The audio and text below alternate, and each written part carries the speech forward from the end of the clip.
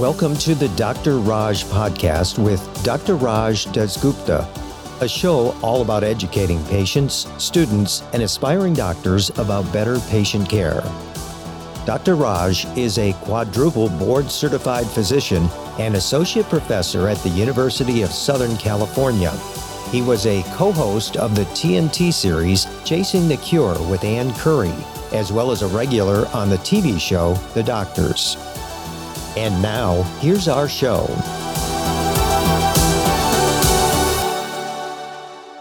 Hi, and welcome to the Dr. Raj podcast. And what is this a podcast of? Of happiness and wellness, amazing stories, amazing people. And yes, I do sprinkle a little medicine on there. And today we do have an amazing guest. We have an actual CEO. I just dig that for a company called Inspire. And I made some hand gestures when I was doing that. There's a backstory where I actually did something with Inspire not too long ago. And it was actually for a disease state I'm so passionate about called sarcoid. It was an online thing. I think I was friends with Inspire for about 5 to 7 days. And I met all these amazing patients online. I heard their stories. They kind of made me tear up a little bit. I gave some tips and pearls. But because we had a good interaction with Inspire, I was so fortunate to find out that their CEO was nice enough to come on my podcast to kind of explain what is this Inspire. And I'm still trying to figure it out too. Just joking. But before I introduce Brian Loew, I have to read his bio. Because my fans, you know what I do first. This is how we do things. So Brian created Inspire in 2005 with the goal of accelerating medical progress by engaging patients and caregivers in safe, trusted online communities. Over the past 17 years, he has grown the company to be the leading digital space for health with more than 10 million visitors annually who join Inspire to discuss more than 3,000 health conditions. Brian has built a network of dozens of nonprofit partners, including the American Lung Association, Mental Health America, and the Ovarian Cancer Research Alliance, who rely on Inspire for safe, moderated spaces where their members can receive trusted information and support. Brian has been an entrepreneur since 1994 when he founded WorldWeb.net, a content management software company that created and launched over 100 websites for major publishers, including U.S. News and World Report, the Hachette Philippachi, I knew I was going to screw that up, Time Warner, and the Washington Post Company. He has degrees in physics and economics from the George Washington University and sits on the boards of the Robert Packard Center for ALS Research at Johns Hopkins and New Jersey's Goals of Care, and was a, quote, red jacket, end quote, recipient from Pharma Voice magazine for his contributions in the industry. Brian is a regular author and speaker on topics related to e-health, patient empowerment, and healthcare social media. Brian lives in the Washington, D.C. area with his wife and 2 children, and of course, their dog, Puddle. And with that being said, Brian, how are you doing today? I'm doing fine, and thank you for inviting me. It's great to meet you. I've been listening to your podcast, and I heard your recent one with Mary McGowan, who I know, and also your recent one talking about your own health, and I just found it really inspiring, and I'm glad to be here. Thank you. Oh, you are so welcome. You're so welcome. You know, when you first popped up on my my screen, you put your dog, Puddle there, and I'm like, you need to get a haircut or some kind of shave or something like that. How old is Puddle? And is Puddle really part of the family? Puddle is. She's 7, I think, and she's part of the family. And yeah, she's a very lovable Labradoodle. Yeah. I got kind of bullied into getting a golden doodle. Oh yeah. How is it? We named our dog Clifford. So who was the motivation behind Puddle? Was it the kids or was it you? It was my son, one of our kids, who declared that she was the color of a puddle, and so it stuck. Yeah. Well, I try to tell my kids Clifford in the historic book world is red. Our dog is right. Red. That's right. How do you like how's your golden doodle? Yeah, exactly. But as you know, Brian, you can never win like arguments with kids. It's already lost to begin with. With this being said, I want to talk about the digital health space. I'm very confused about it. So, Sure, sure. you started off with, economics, you did some physics. How does that lead into the digital health space? What drew you to that? If we go back in time, say 15 years ago to when we started Inspire, it was a time when there was online health mostly in message boards and kind of old school forums, and it was really kind of an unruly place. You had social networks like Facebook and some of the very early social networks, but there were no social networks at the time for health. And the health spaces that you did find online were often, some of them were clean and safe, and other ones were kind of overrun by spam and were unmoderated. And I think at the time it was because a lot of these spaces were started by people who had a serious medical condition or the parents of children with a medical condition, and they were kind of missions of love to sort of support someone. But it takes a lot of energy to moderate and support a community, and so it takes a lot to run them. And so some of them, sometimes they would fall into disarray, or they just it was a tough kind of thing. So I felt like this could be done better in the sense that we could create a safe online space for patients and caregivers to come for support. And had a friend who suggested that we reach out to patient advocacy organizations. And Amy and I realized that we had met one another way back then when she was at Cystic Fibrosis Foundation. We went to patient advocacy organizations and asked them if they would like to be part of this community. And at the time we did it, this was an early idea, and it was sort of unusual for patient advocacy groups. But over time, that became a real differentiator for us. Now we have about 100 of those partners, ones that you mentioned before. And it's become a really nice model where these partners, whether it's a Foundation for Sarcoidosis Research or the American Lung Association, they are the subject matter experts, which we do not pretend to be. And they're happy for us to kind of run the community. By that, we mean moderate it, support it, take care of the hardware and software and community and help desk and all of that. And they play the role of medical experts or subject matter experts. And it's a partnership that works really, really beautifully. And I didn't know that you kind of paired up with CF, cystic fibrosis. So just to brag about, USC, we are a foundation of excellence for CF. And I just Right. rounding, I'm part of the CF service right now. So no, that's amazing because, it's so hard being young and having a chronic genetic disorder. And, it's not just giving the information out, but relating to those patients. And it's not easy to spend your life, injecting yourself with insulin and doing your best therapy Sure. every day. So good That's for right. your That's company right. for being involved with that. I'm so proud of you guys. No, thank you. And I should just make a small correction. We ended up, I met Amy, I think when Inspire was probably a couple of weeks old or something. We got introduced by a friend. And actually, Cystic Fibrosis Foundation did not become a partner. They were one of the ones that we didn't win over in the early days because it was really a new idea. I mean, it was pretty edgy. It was really a new idea.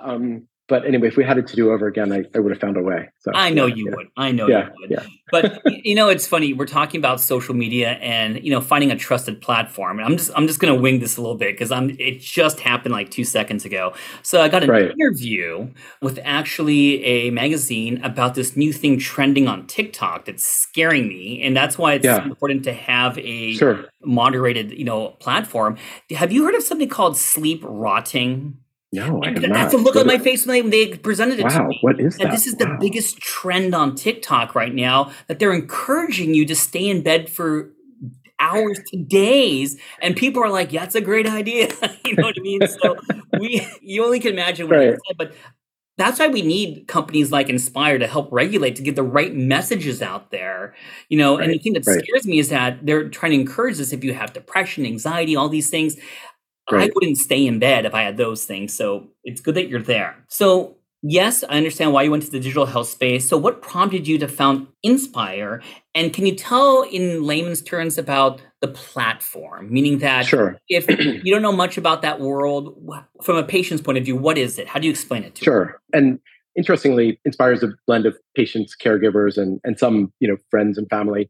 And early on, we decided we weren't going to use the patients. There's nothing wrong with that word, but for a lot of newly diagnosed people, they don't want to. I mean, all of us, we don't necessarily want to self-describe ourselves as a patient. Mm-hmm. It's kind of a loaded word, even though at some point in our life, all of us are patients of one kind or another, right? Or caregivers, right? Even if you're perfectly healthy, at some point in your life, you're a caregiver.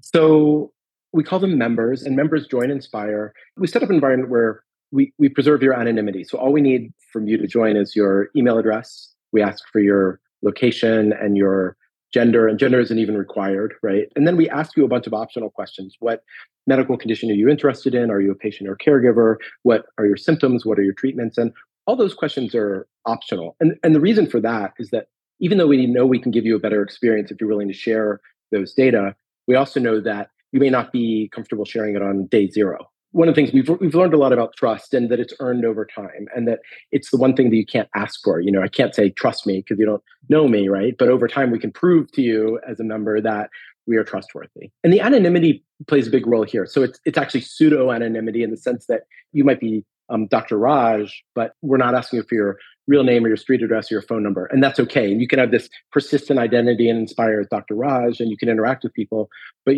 there's zero need to give up your name. And the reason I'm talking about this is that it's kind of an important foundational principle for us, which is that I think there are a lot of interactions with the healthcare system where you as a patient at a vulnerable point oftentimes feel like you have to give up a ton of things that you're not necessarily comfortable with in order to receive care.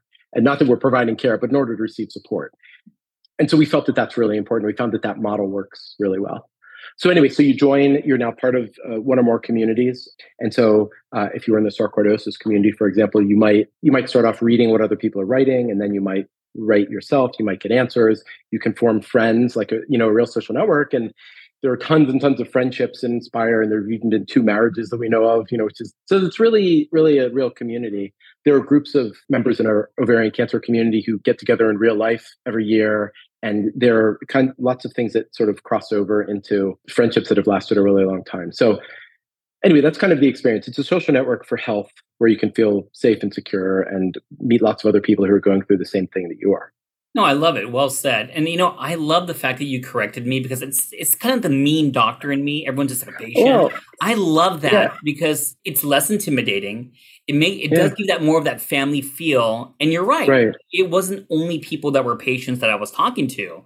And I trying to get other people involved. So that's nice. Well said. One of the things that's occurred to me over the last 15 years is that the role of patients and doctors and the relationship between patients and doctors it seems to me anyway that it's evolved dramatically. I'm curious from your perspective whether it seemed that way also. But there's a lot of conversation in Inspire about relationships with doctors and how patients want to feel their relationships with their doctors are. If you want, we could go deep there as well. Yeah. Well, I could go down that rabbit hole pretty fast, but I got my questions. I want to make sure I go to these questions. Sure. You're just telling me you want to come on again. That's all you're telling me, dude. Anytime. But let's talk about, a belief that I think you have, which is, why do you believe what we call patient centricity is so vital to Inspire and healthcare as a whole? I think growing up, when you went to the doctor was this godlike figure, oftentimes, right? There was an incredible information asymmetry, right? It was really hard as a patient even to get information, even if you were highly educated in general. I remember when I was a kid, the physician's desk reference, that huge book with all the drugs in it, you couldn't even buy it as a civilian. Like you literally couldn't get your hands on this. And this was before the World Wide Web. So if you came home with a new prescription, you could read the label, but it was really very hard unless you lived near a university library to learn more about this treatment, right? And so then with the World Wide Web, everything changed, where suddenly someone who wanted to learn could do research, right? And then they could come to the doctor's office and have a conversation where they'd been able to learn more. And so I think there are a lot of other experiences where patients talk about their interactions with hospitals or insurance companies where they feel like it's not about them, right? They feel like it's about the insurance company or the hospital or the institution, and there's a lot of that. And I guess we've always felt that the health system should be designed with the patient at the center and everything else kind of orbiting around it, right?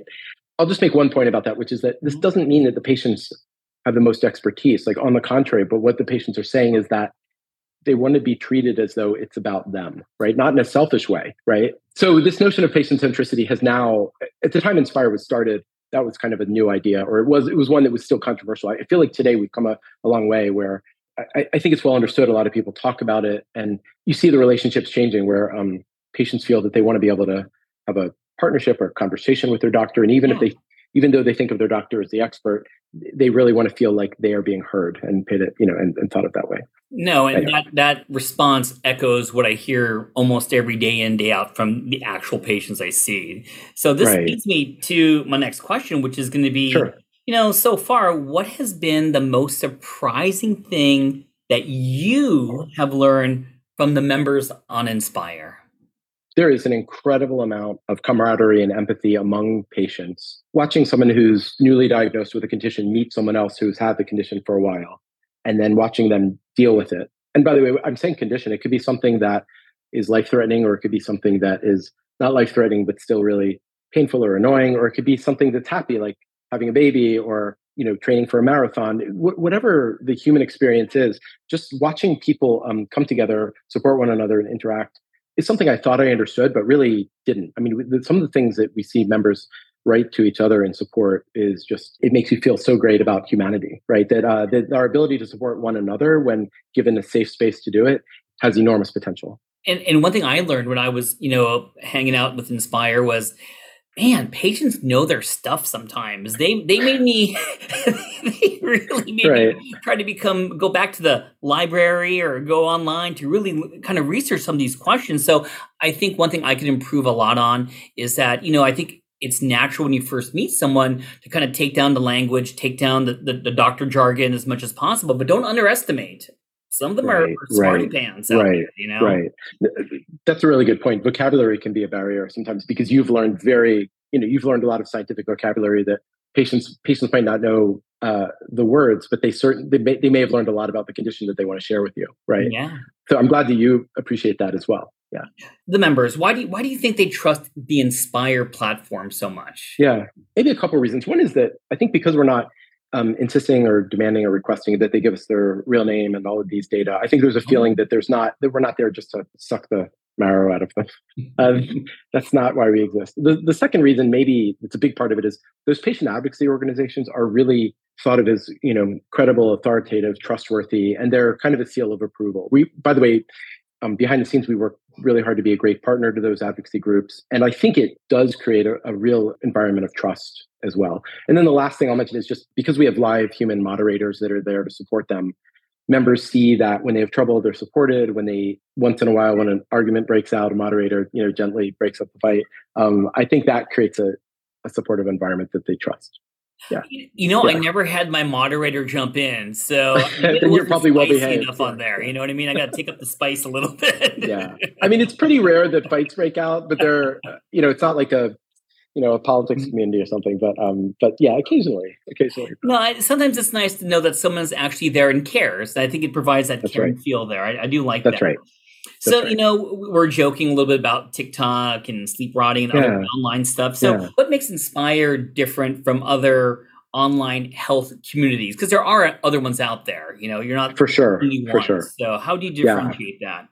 For sure. And by the way, in the early days of Inspire, I thought, oh gosh, there can be only one, like, we these competitors are, but then I think what you learn over time is they're just different, and there are different spaces that people go. And sometimes people are members of multiple communities, and that's okay. I think the difference in Inspire is, one, the partnerships that we talked about. Two, there's a lot of kind of depth of response. I mean, sometimes people write hundreds or even thousands of words, and they'll share photos and videos. There's a lot of depth of what they're willing to share. And because it's moderated, that also sets it apart from other spaces where it's unclear what's going to happen, behaviorally. We also make strong promises to our members that we're never going to sell their email address, that we're not going to, there's like a list of things that we won't do. And the last thing is that we're only about health, right? So if we were to try to be a community for every topic under the sun, I don't think we could do health well. I think we feel that health is special, and we really need to focus on that. And, I'll just say this. I do love the fact that you have a nice collection in the Inspire catalog, because you do have some rare diseases, sarcoid. Right. You do have, unfortunately, very common cancers that people have to deal with. I like that. I think it's very important. And, I went to the American Thoracic Society, and there's so many groups that need to have a platform similar to Inspire, whether it's Prader-Willi, whether it's going to be alpha-1 antitrypsin. And I got to tell you, I have a big thing because my 8-year-old son has autism. If you do an autism thing, dude, you got me out of Loew. And maybe not just focusing on the kids, but also something for the parents. Idea right there. I think that would be great. For sure. A lot of the communities are composed mostly of parents of children with a rare disease or another condition. And so let me just say this, and just kind of cascade on that. So, having partnerships, of course, I'm going to mention, the group that made us friends, FSR, Foundation of Sarcoidosis Research. What does that mean to you to be partnering with groups like this? I mean, it's wonderful. FSR was actually one of our earliest partners. I was speaking at a conference in Boston, and after the talk, someone came to talk to me, someone in the audience, and it turned out that he was a member of the FSR board. He himself has sarcoidosis, and we became friends. This was again early days of Inspire, and he totally got it, and that was what led to them being an early partner. Today, I was in a conversation with Amy and some others with the Ovarian Cancer Research Alliance, and just getting to know these partners. What I found is they are some of the most dedicated people I've ever met. Many of them started these out of passion, or they're working there because it's a topic they care passionately about. These nonprofits make such an impact on patients' lives. I want to thank sort of my friend Valerie, who came up with this idea in the beginning. I can't claim credit for that, but it's been, I think, one of the most important things we've ever done. It just, everything happens for a reason. I've been actually fortunate and unfortunate to be involved with cases of, women with ovarian cancer. It's such a horrible, horrible disease. No cancer is good.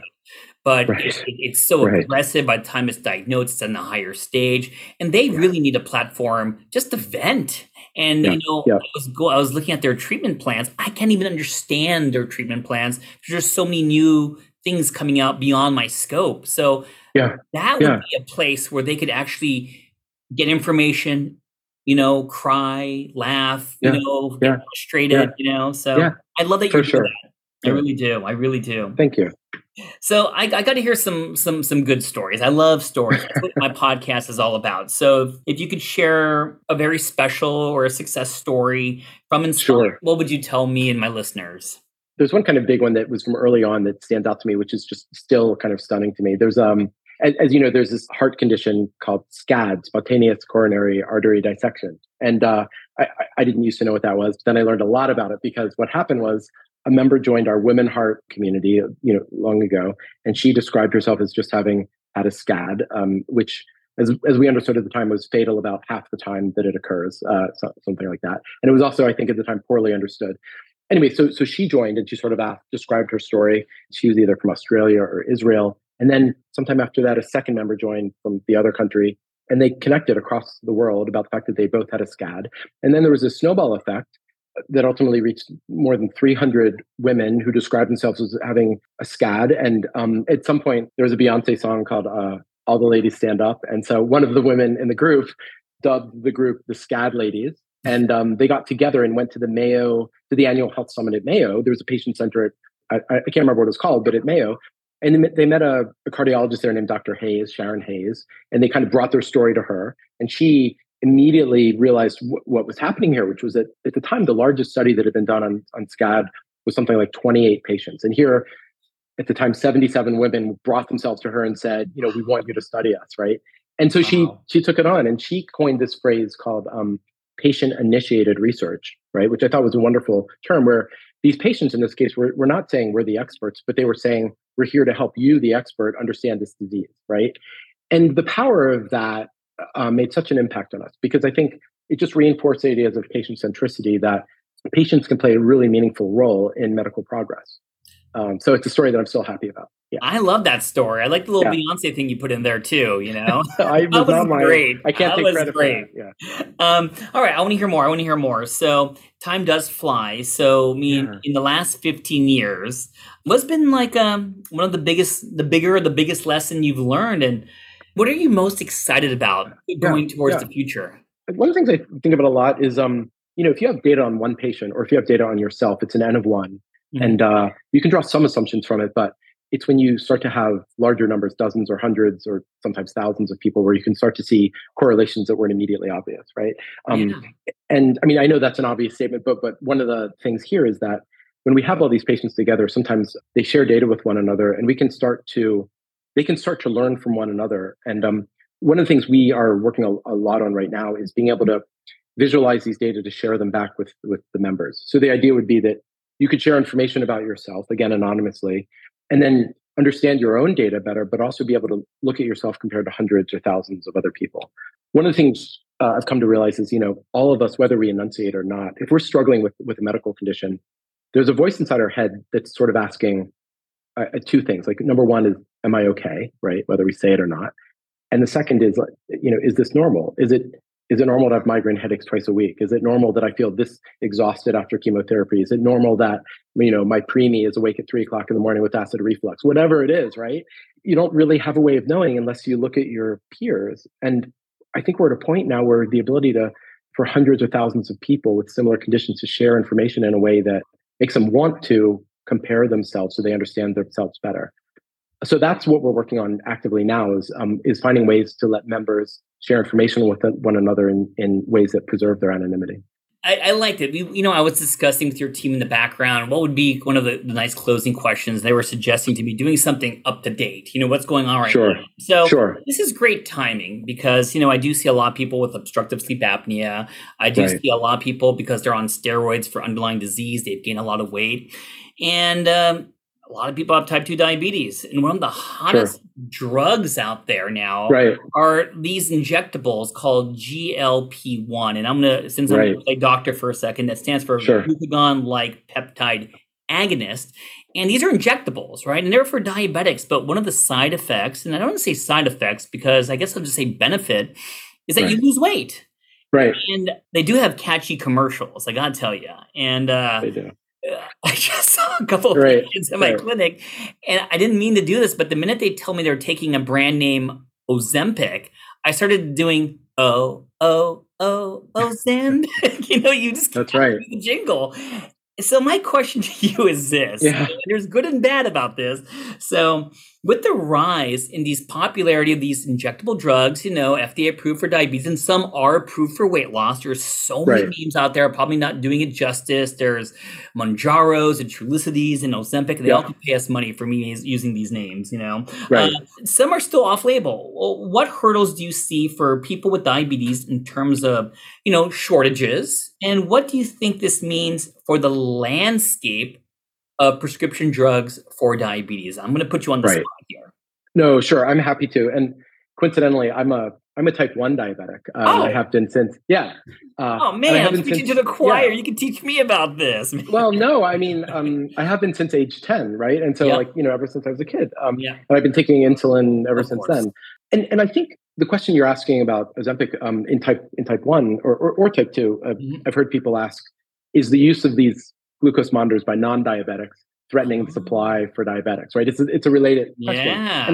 And I think there are really two things going on. One is about affordability, which is a huge issue in America anyway, and all over the world, and to varying degrees. But some of these drugs, like the one that you mentioned, and also continuous glucose monitors, are super expensive. And we could probably do another episode if you want on affordability. And I won't go down that rabbit hole. But if we put that aside for a second, I actually think that from a supply perspective, it's a good thing. And this might be controversial, but if you take continuous glucose monitors, what I would want is for there to be many manufacturers competing with each other to build the best glucose monitors at the lowest cost, right? I want competition there. I don't want there to be one manufacturer.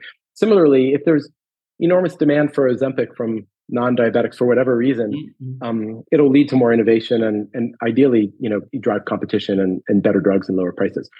That's a separate question. I know that you as a doctor are thinking, well, there are probably a lot of people going on these drugs who don't need to be on these drugs or shouldn't be on these drugs, or they're ignoring the adverse events. And I think those are really important medical questions. But I don't worry about the supply and the shortages only because if there's anything industry is good at, it's kind of responding to demand, and making more.